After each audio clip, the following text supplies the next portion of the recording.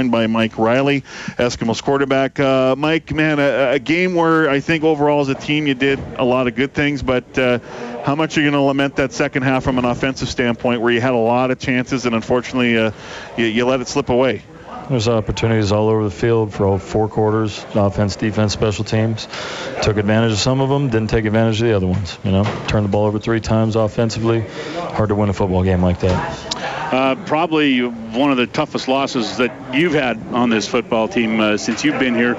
This one's probably going to sting a little bit more than others, just the way it went down and how you guys played. There's no doubt. I mean, you're close enough to win it. Talk about bouncing back and being able to move forward and going back to work later this week for the game on Saturday. Yeah, we don't got time to sit here and pout about it. We got a game on Saturday, so get on the bus, go home, and get to work and figure out how to make sure we don't make the mistakes that we made tonight. We don't clean that up, it's going to be the same result. So, that's our job, is to figure it out.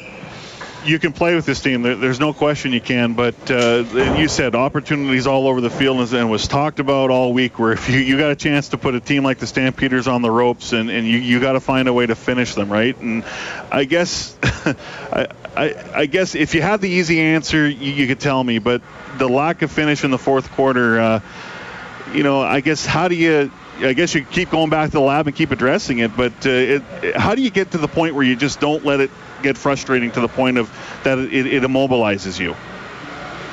I mean, that's what we get paid to do. We get paid to figure it out, and we haven't so far. So, I don't have the answer to that, but we got to find it, and that's, hopefully what the next couple of days will be about.